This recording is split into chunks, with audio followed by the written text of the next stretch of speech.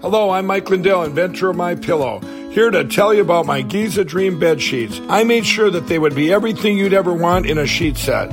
I started with the world's finest cotton called Giza. It's only grown in a region where the Sahara Desert, the Nile River, and the Mediterranean Sea all meet. The long staple cotton makes my Giza Dream sheets ultra soft and durable. They come with extra wide pillowcases to fit over any pillow and extra deep pockets to fit over any mattress. Not only that, they come with my 60-day money-back guarantee and a 10-year warranty. And now you can get the best sheets ever for the best price ever. When you buy one of my Giza Dream bed sheet sets, you'll get another one absolutely free. I personally guarantee that they'll be the most comfortable sheets you'll ever own. Go to mypillow.com and click on the radio listener specials for the buy one, get one free offer on Giza sheets. All you got to do, Renegade Nation, is enter the promo code RENEGADE or call 1-800-889-6817 for these great specials. That's 1-800-889-6817. Use the promo code RENEGADE.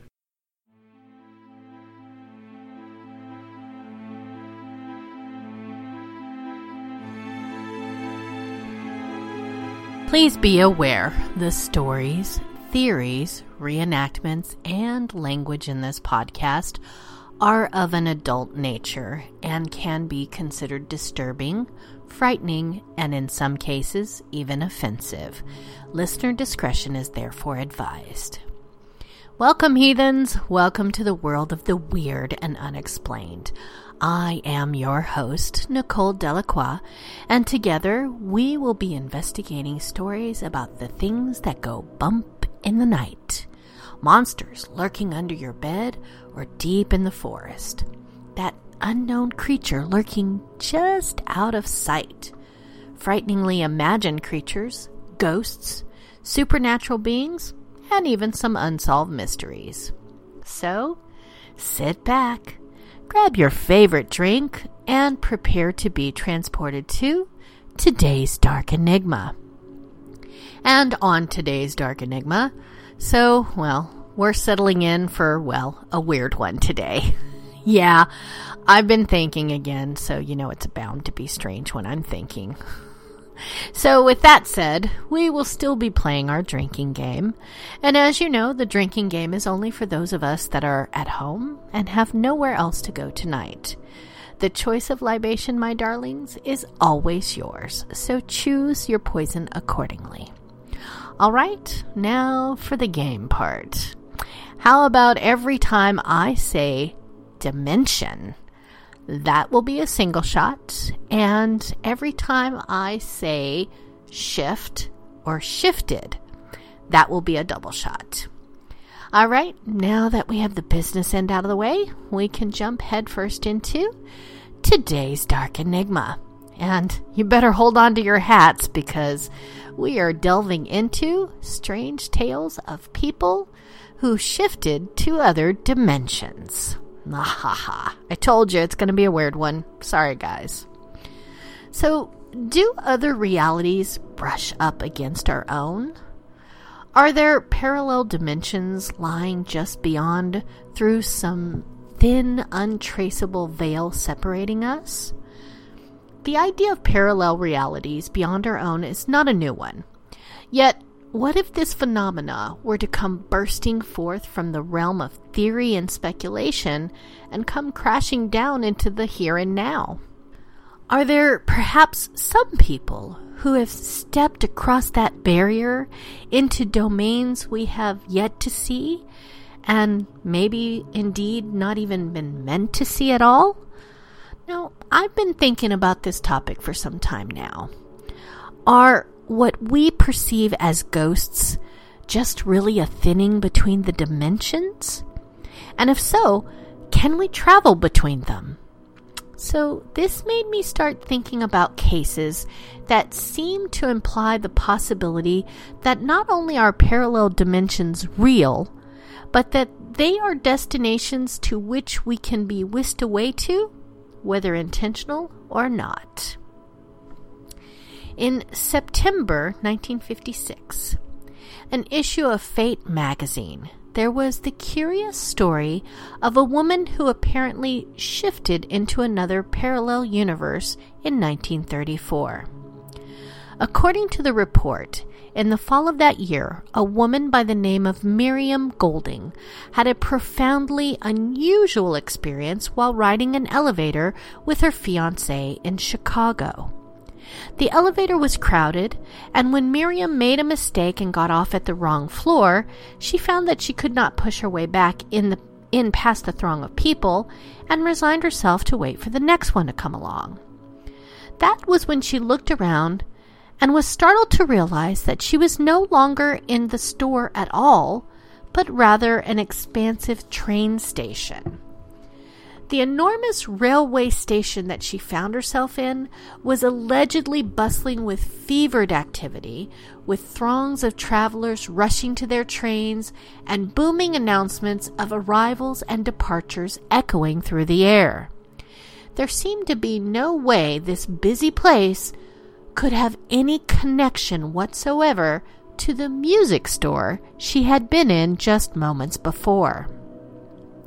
The confused Miriam made her way to an information booth to ask where she was, but found that the woman working there completely ignored her, as if she weren't there at all. Perplexed, Miriam followed a series of signs pointing the way to the street outside, and she emerged out into a mild, sunny afternoon that seemed to be in the midst of summer rather than fall, in a place that was most certainly not Chicago. She wandered about in confusion and noticed that everyone around her seemed to completely ignore her and walk on by as if they didn't even see her. At some point, she claims that she saw a confused-looking boy standing in the sidewalk, similarly being passed on by people who seemed to have no idea he was even there. And Miriam approached him, wondering what was going on. The boy was able to actually see and respond to her, and looked in her direction, the first time anyone had acknowledged her presence in this strange, surreal place. As she approached, the boy seemed equally relieved that he was visible to Miriam, smiled slightly and purportedly saying, "I guess they let you off at the wrong stop too." The two lost people walked together down the street in confusion, the whole time completely ignored by those around them. And the boy told Miriam of what had happened to him. He claimed that he had been playing tennis in Lincoln, Nebraska, in the United States, and had gone to the locker room to change his shoes. When he had gone back to the courts to play some more, he had found that the tennis courts that had been there only moments before were now gone, and in their place was a huge train terminal, which had turned out to be the exact same station into which Miriam had enigmatically entered from the elevator. The two allegedly kept on walking until they reached an open area that led to water, and over the waves they could apparently make out a sandbar with several women upon it, chatting and seeming to act as if nothing was beyond the ordinary. To Miriam's astonishment, one of the women was oddly her fiancé's sister. The women out on the sandbar seemed to notice them and began waving and shouting to Miriam and her companion. This encouraged the boy to try and make a swim out to the sandbar, which did not seem so far, and which he was pretty confident that he could reach. Yet, even though he was a good swimmer, it seemed that no matter how much he tried and pushed against the waves, he was unable to draw any closer to the mysterious sandbar, and he returned to shore in frustration. It was then that the sandbar supposedly suddenly vanished into thin air. Miriam closed her eyes in exasperation, disappointment, and exhaustion, and then was overcome by the sensation of floating through space. After some time of this odd feeling of hovering in darkness, she claimed that she suddenly opened her eyes to find herself sitting atop a stool in the music store in Chicago, which seemed to be in the process of closing for the night, suggesting that she had been there for at least several hours. Disoriented, Miriam looked around for her fiancé, but could not find him and decided to head back to his house. When she arrived, her fiancé was noticeably relieved and explained that he had lost her in the store and had waited for her to come to the right floor for a few hours before deciding to go back home. Bizarrely, the fiancé's sister, whom Miriam had seen on the mysterious sandbar, claimed that she had seen Miriam in town and had even called out to her, but that she had been too absorbed in talking to a young boy to notice her. So, where did Miriam go during that time? Why should she see her fiancé's sister on a sandbar while the sister had seen her in town? All while they could not reach across to communicate. Were they separated by strange barriers we do not and may not ever understand?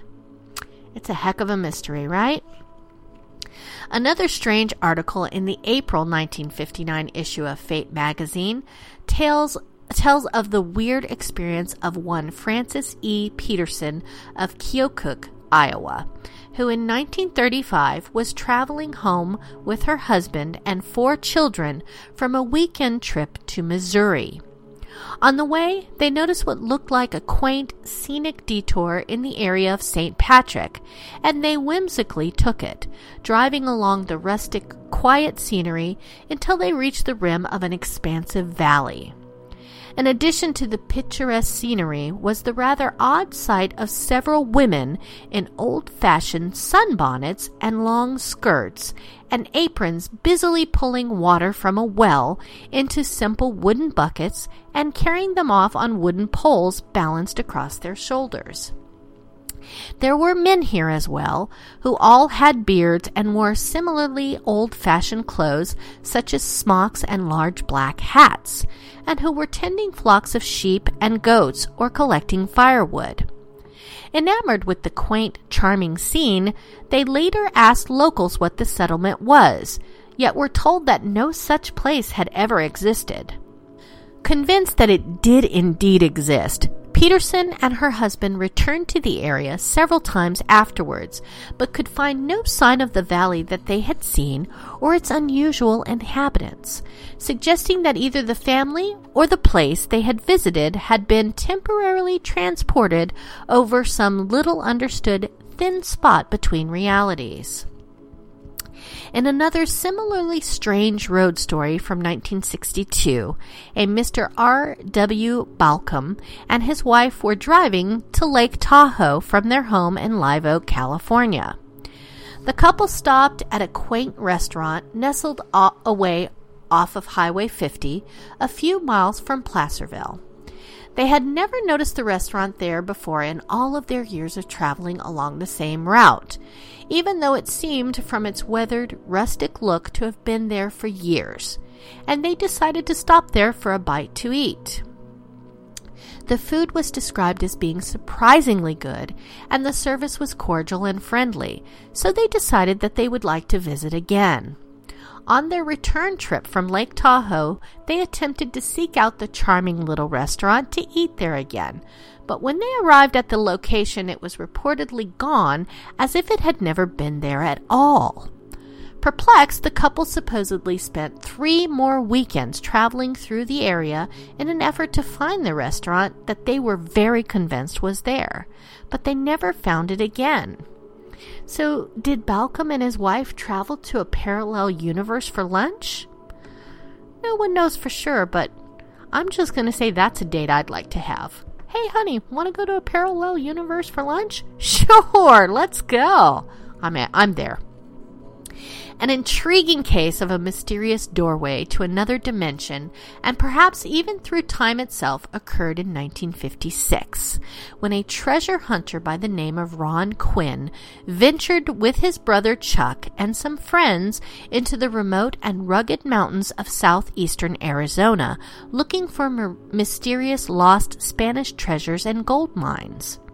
The case begins with high strangeness and only gets more bizarre as it goes on. 3 weeks into their adventure, the treasure hunters set up camp one night, and that evening they were surprised to see 2 large balls of bluish-green light floating about in the darkened starry sky. I'm just going to point out that I've been watching the Osbournes Want to Believe, and I'm just going to say that I want a shirt that says ball lightning. I'm just saying it. Anybody come up with that shirt, send me one. Anyways, the bewildered campers determined that these were not flares of any kind, nor any sort of known aircraft.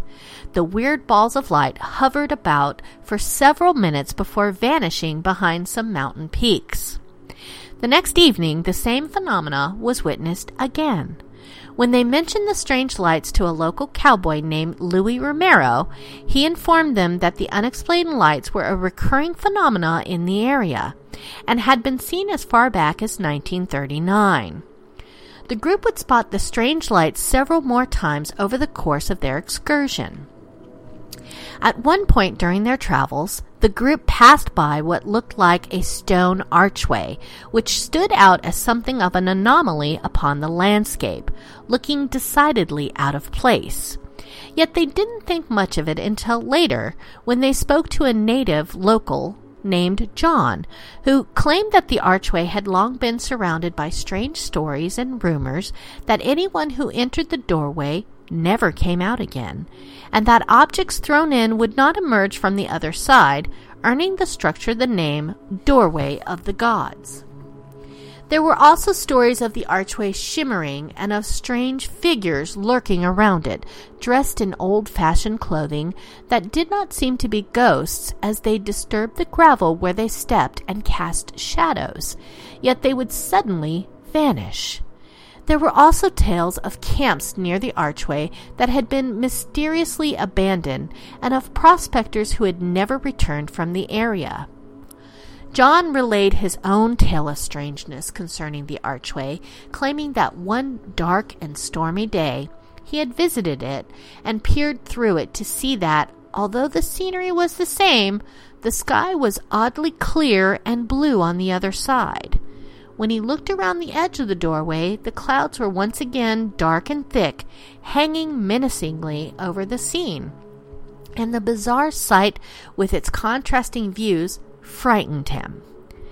Enthralled with these odd stories, Quinn and his group went back through the perilous rocky terrain to find the mysterious archway and investigate it.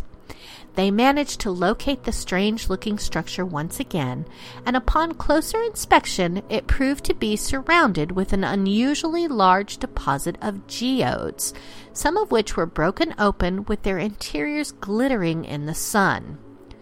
The archway itself was measured as being around 7 feet high and 5 feet wide, with columns of andesite 15 inches diameter, and it stood beside a steep, rocky slope. After checking it out, the team went to work testing out the weird stories by throwing various rocks through the opening. But the rocks all mundanely fell to the ground on the other side, and there was no sign of anything remotely mysterious whatsoever. Increasingly skeptical, some of the members of the team boldly put their arms through without incident, although no one was willing to try stepping all the way through. After around an hour of this, they departed no closer to understanding the supposed mystery of this location. However, a weird series of events would unfold in the coming days that would make them think that something strange was indeed going on. One day, as they were checking out the portal yet again and collecting some of the geodes, Roy and another member of the team, Walt, noticed that the stone portal seemed to be shimmering as if simmering in intense heat, even though it was a cold January day.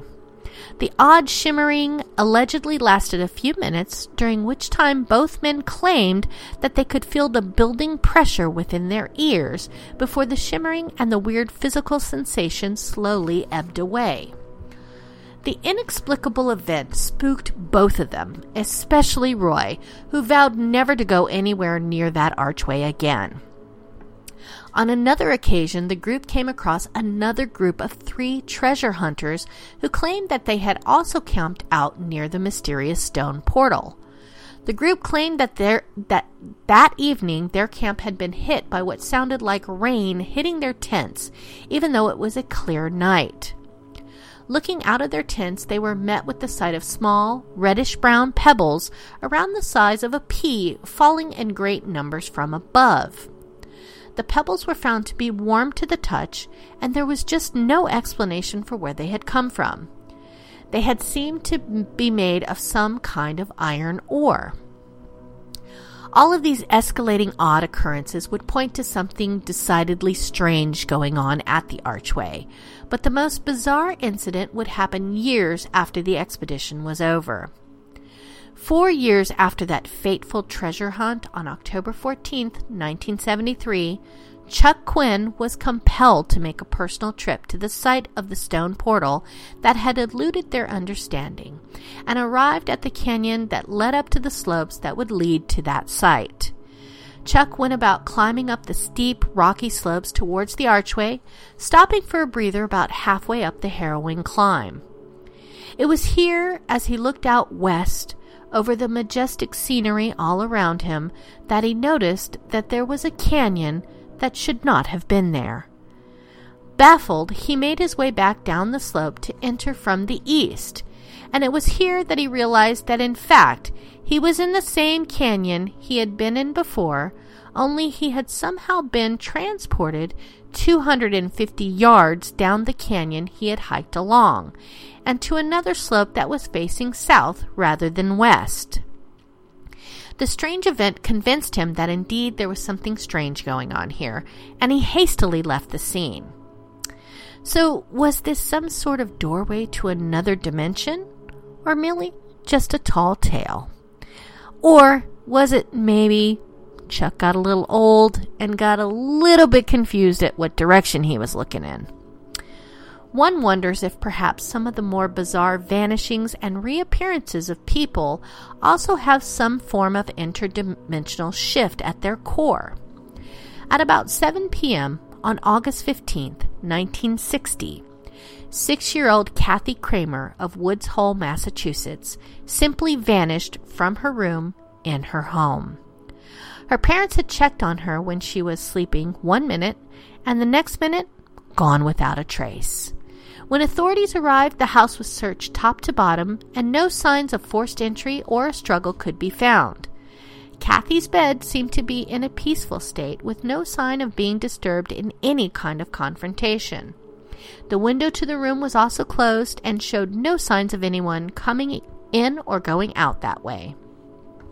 An intensive search was immediately launched, composed of hundreds of people, including police, firemen, volunteers, airmen from nearby Otis Air Force Base, and bloodhounds, as well as the Coast Guard scouring the nearby coast. Yet absolutely no evidence of the missing girl could be found anywhere. She had simply vanished off the face of the earth. Then later, 3 a.m., that next day, Kathy's very worried parents went into her room to be startled by the sight of their missing daughter sleeping peacefully in her bed as if she had never been gone. When she was asked about where she had been, the girl gave a cryptic response of, "I'm not telling." What in the world happened to this little girl? How could a 6-year-old disappear from her bed, elude an intensive search by various professionals, and then reappear fast asleep exactly where she had vanished? Is this also perhaps an example of someone crossing through the veil between realities to pass temporarily into some parallel world or dimension? The only person who knows the answer to this is Kathy Kramer herself, and she's not telling. So, are any of these accounts somehow anchored in any way to reality as we know it? Are these the realm of the lost mind untethered, spinning fantastical tales either out of hallucination, insanity, or an irrational attempt to make sense of distorted perceptions? Can this all simply be explained away somehow? Or is there a genuine phenomena hinting at forces of the universe we have yet to comprehend buried within these desperate accounts? Are we perhaps just one of many alternate realities stacked upon one another, and which between slips, shifting, and travel are possible? The answers are elusive, and we may continue to pore over and debate them for forever. However, as long as there is the possibility and the probability of worlds beyond our own, there will always be those who look out into our universe, or perhaps inward, to seek to try to grasp just what this all might mean.